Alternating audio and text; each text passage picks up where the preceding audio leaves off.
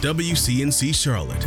This is Flashpoint. Thanks for joining us here on Flashpoint. I'm Ben Thompson. Today is the start of National Mental Illness Awareness Week. It's a big issue not only here in Charlotte, but across North Carolina. Data from the National Alliance on Mental Illness says more than 1.4 million adults living in the Tar Heel State have a mental health condition. For a quarter of those folks, their illness is considered to be serious. A little bit later, we'll hear from state health officials about how they plan to address suicide here in North Carolina. But first, we're speaking with CMPD about some of their work to help de-escalate situations involving community members with behavioral health issues. Joining us now, CMPD Lieutenant Joan Gallant, who heads CMPD's Community Wellness Division. Lieutenant, welcome to Flashpoint. We appreciate you taking the time. Absolutely. I'm happy to be here. All right. Explain to me, your team has been around for a few years. You've been a part of it for the past year. So why is it an important mission that a lot of people might not be the first to think about when it comes to being involved in the community and making sure things are okay before they reach, say, a criminal level that people often associate with police? Sure. So CMPD has a unit called CPCRT, which is Community Policing Crisis Response Team. And we've been around since 2019. And the unit was formed when we recognized a need in the community through calls for service. Essentially, we identified that we had close to 1,000 calls for service prior to 2019, where folks were experiencing a variety of mental health crises. And that can include things like substance abuse or any other number of situational crises, just based on different needs of the community. And we wanted to respond to that need, making sure that we were connecting people to the right places so that they didn't have to be involved in the criminal justice system and they didn't have to go seek assistance through an emergency room or some of the other more common areas that folks were really finding that they had to go in order to get some of these services that they needed. Okay, explain to us what a call for you is different like than, say, a call that people think about in a more traditional fashion, as far as a call comes into 911, somebody's been hurt or shot or something like that, and we have police officers go to the scene. You're responding to something differently. Explain that to us. Sure. So we respond to any host of calls for service related to persons experiencing a crisis. And that crisis can be anything. It can be mental health, substance abuse, homelessness, situational. And when I say situational, somebody could they could have just lost their job. They could be experiencing grief and those things where they don't know who else to turn to. And so it's easy to call 911 because everybody knows the number and they know that we're going to respond and we're going to get folks the help that they need. So we respond secondarily to patrol. Patrol will go because there is always a safety aspect that needs to be, we have to be mindful of because we have mental health clinicians in the car with us. So we will respond secondarily to patrol, who's evaluated a scene, ensured that it's safe, and then have identified that the person that they're interacting with really could benefit from some more wraparound services and some closer attention. And so that's how we will respond. And then it allows the patrol officer to go back to answer calls for service that are more related to what their goals and their mission is every day. For example, answering the car break-in calls or the house break-in calls or the other types of criminal events. And then we will take over and get folks connected to the different types of services that they may need. You mentioned wraparound services, and I think that sort of brings me to this next question, that in the last few years in our country, we've talked about the role of police and whether or not we want to defund them or anything like that. But I feel like what you're describing is sort of a response to that, as in a more nuanced approach to where police might not always be a solution to the problem we're seeking, but in a lot of ways, police can be helpful. And if it's not a patrolman, it can be something like this, where they're going in, talking mental health, have experts there at the ready, and addressing some of these issues in a non-confrontational way. Exactly. It really allows us the opportunity to provide humane and compassionate and professional services to folks, ensuring that we're giving the best police services that we can. And police services include any host of things, not just answering a call that is regarding a crime. You know, we are the helpers, and folks call us because they need something and they don't know where else to turn. And we recognize that it's easy for folks to say, well, you know, that's not a police activity, or so on and so forth. But our community needs us to be able to get them sometimes just pointed in the right direction. And that's really what this is intended to do, is to provide all of those different needs to our community members, meeting them where they are with what they have and not expecting them to bend to us. It's important that we acknowledge what our community needs and that we give them what they need and what they expect. And people, we know that they expect us to help them in whatever way that might look. And maybe this would be a better question for the chief, but I have you here, so I'll ask you. How do you think this has been received within the department and within the community? Is this perceived to be a wide success? Absolutely. Number one, I think first and foremost, having a unit like this helps everybody, both the police department and the community, start to understand and dispel the stigma related to mental health. This is a difficult topic for many people to discuss, to face, to address. And when we're willing to approach topics that are difficult for everybody else, then I think that helps all of us internally and the community really develop a comfort level with addressing the topic in and of itself. We have success-wise, we have answered, since the unit was created in 2019, more than 7,000 calls for service. Year to date, we are well over 1,000 calls for service, where folks are calling for things. We are identifying the needs and being able to respond appropriately. So it's absolutely a success, and the benefits that have come from it, help teach the police officers better skills, help officers understand the different needs of the community that they're serving, helps the community understand that we want to be here to get folks assistance, help, and resources that they need, and that we recognize that folks are going to call us because we're the ones that, at the end of the day, when something is just so difficult for them that they need somebody to help them, they know that they can always count on us to be there for them. And I assume, like pretty much every field in this country, you've been affected by the labor shortage. Is that in case the fact for you? As far as the police department is concerned, yes, recruiting is a challenge for us right now, as it is across the country. And anytime that we have, vacancies and staffing shortages, then that impacts service delivery. Whereas maybe we may not be able to add more officers to our unit. Maybe we can't expand the hours that we're available because of some of these staffing challenges. We have a lot of responsibilities, and we're trying to be mindful of all of them. And yes, of course, staffing shortages do create challenges for us, but they aren't something that we aren't willing to try to overcome. It's important that we're creative so that we can make sure that we're delivering the services that the community expects us to deliver. So then the logical final question here is, given the success you all have had, given the fact that you seem to be quite effective in responding in a more nuanced way to community members in need, but given the fact that you are also part of a police department that is seeing this shortage in staffing, like so many other workplaces across the country, how do you expand what seems to be a otherwise thriving department within CMPD? So I will tell you, we did expand at the end of last year. We doubled the unit. So we went from 6 teams to 12 teams at the end of 2021. So that should tell you right there that even though we have challenges, we are still expanding where we've identified a need. We will continue to evaluate and expand appropriately as best we can with the what we have available at the time. All right, Lieutenant, thanks so much for coming on and taking time, and thank you for what you do for our community every single day. Thank you very much.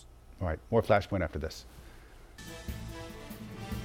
Welcome back to a special edition of Flashpoint, focusing on mental health here in the Carolinas. An unfortunate reality of mental illness is that it can be deadly. In fact, suicide among the top 5 leading causes of death for folks between the ages of 10 and 65. Now, North Carolina state health officials are releasing a plan to lower those numbers. Joining us now, the program coordinator for North Carolina's suicide prevention program. It's Ann Geisinger. Ann, thanks for coming on. We appreciate it. Thank you so much. So the health department releasing this new sort of coordinated plan to help address mental health in the Carolinas. What do you think needs to happen to reduce the number of suicides that we're seeing? That's a great question. In fact, this coordinated state action plan is directly addressing that. We are aiming to reduce injury and death by suicide. And in order to do that, you don't have just one way to do it. You have to have multiple ways to do it. So this plan provides a variety of strategies, both at the community level, at the policy level, to address suicide and to help prevent the injury and death that results from suicide. Why are we, I know this is a complicated question that requires a complicated answer, but why are we seeing the numbers we're seeing right now? This is an excellent question. I mean, suicide is one of the leading causes of death. Over the last 10 years, suicide deaths in North Carolina have risen by an alarming 26%. And perhaps even more concerning is the 48% rise among youth, ages 10 to 18. This is all happening in a world in which things are shifting rapidly. And of course, we've all been living in a pandemic. So multiple variables have contributed to the increase in suicide deaths over the last 10 years. The important point is that we are recognizing this trend and we are taking steps to counter it. We talked about this coordinated plan. What all does it include? And why do we think this will help? Great question. So this plan includes, how do I put it? It includes a variety of, I'm losing track of things. It includes a variety of steps from various divisions. So we have the Division of Public Health, reaching out to, for example, faith leaders and veterans that aren't in the VA system to work with them on suicide prevention. Meanwhile, we have the Division of Mental Health that has crisis intervention teams. So they have a very different approach, but incredibly important. And we have the VA that's working with their veterans directly. So we have all these different divisions and groups and partners that have different methods and different approaches that are all valid. But being able to coordinate those efforts is key in basically exponentially growing the effect that we can have in suicide prevention in North Carolina. You talk about what the state can do and what governments can do. But what about us as everyday citizens? What can we do? How can we empower ourselves to go out there and help our neighbors and our friends and family members in need? That's a great question. So there is a type of training called gatekeeper training. And gatekeeper training is teaching people to kind of put your radar up and identify when somebody is feeling a little out of kilter. And then how do you use your voice? What words do you use to approach that person and say, are you all right? Are you thinking of suicide? So empowering people to use those words to ask people how they're doing. That's what we as individuals can do. And we can also work with our schools, work with our faith communities, work with our businesses to elevate suicide prevention training. In many places, hospitals and many work sites, there's CPR. We know how to do CPR. If you see somebody's heart is struggling, you know how to do the compressions to help maintain them until they can get to help. That's what suicide prevention training is. It's not making you, the person that is the therapist or the counselor, but it's allowing you to identify somebody that is struggling and help get them to help.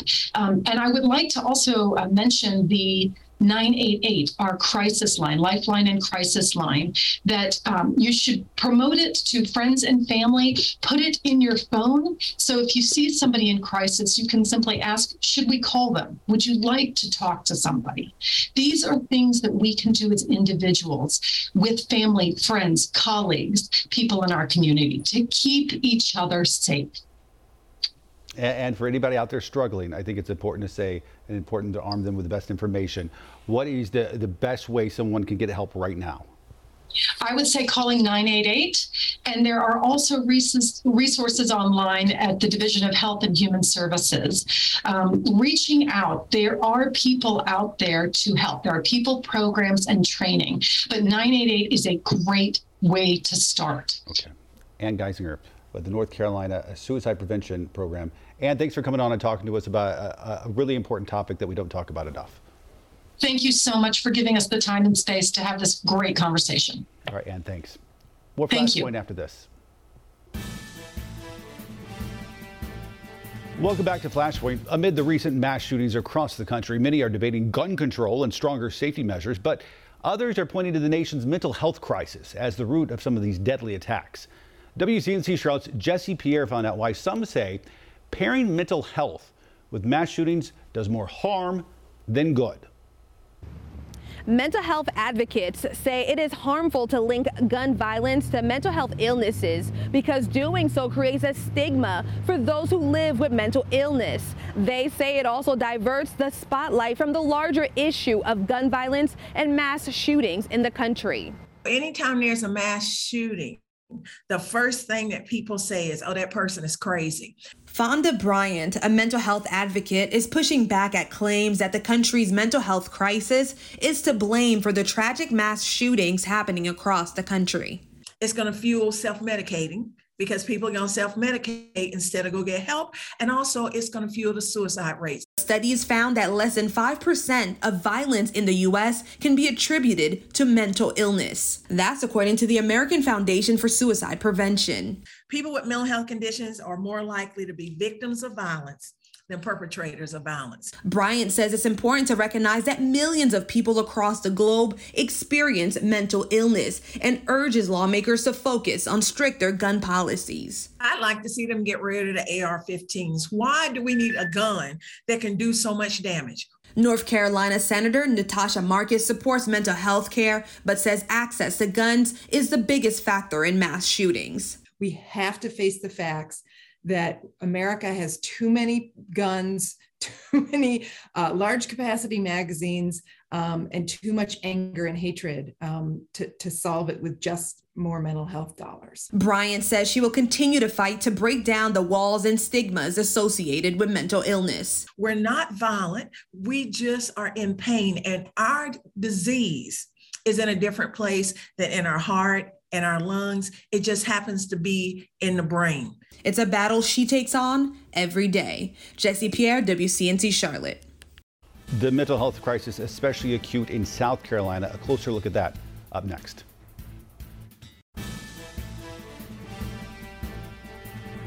Welcome back to Flashpoint. In just the past few months, there's a new 3-digit telephone number helping anybody in crisis. 988 is a nationwide number that can connect you to the nationwide suicide hotline. Since it launched back in July, South Carolina's only suicide call center has worked to keep up with the demand. As Becky Buds reports, more state funding could be on the way. Getting help during a mental health crisis is now as easy as dialing 988. The new 3-digit number replaced a longer 1-800 number tied to the Suicide Prevention Lifeline. And South Carolina's only call center is working around the clock to answer the influx of callers. We want to blast the 988 number all over, but we also want to be responsible. Kathy Eckert is the director of crisis intervention services at Mental Health of America in Greenville. She says calls increased 101% in the week after the hotline's July 16th launch. Overall, calls are up 65% from last year. The center is answering 75% of them, but the goal is 100%. We know our resources better than anybody else. We know policies and procedures in the state better than out of the state. Eckert explains the center is surviving off grants and donations and is in need of a steady source of funding. If we had the funding, we would like to hire probably at least 10 full-time people. State lawmakers and agency leaders got an update on what the call center is facing. They've already approved $1.3 million in this year's budget for a second call center in Charleston that's expected to be online early next year. The State Department of Mental Health is asking for more money in next year's budget to fund someone to answer the call, someone to respond, and a safe place to go for care. 988 and our mobile crisis teams and our efforts for suicide prevention, we're looking for $11 million. Efforts people like Miranda Beaver, who lost her uncle to suicide in 2013, supports. I hope that one day we can talk openly about suicide without stigma and that everyone will understand the importance of this cause. Becky Budd's reporting for us there. South Carolina has mobile crisis units in all 46 counties. And in South Carolina, the latest numbers show 1 in 5 South Carolinians will experience mental illness each year. 53,000 teens aged 12 to 17 in South Carolina live with depression. And folks, remember, if you or a loved one is in need of emergency mental health counseling, all it takes is dialing the 3 numbers we mentioned before, 988. There is help out there for anybody in need. Folks, before we end the program, come interact with us on social media. Let us know if there's something else that you'd like for us to talk about. For example, today, didn't talk politics, but instead talked about a pressing social issue. And we'll see you back here next week for another edition of Flashpoint.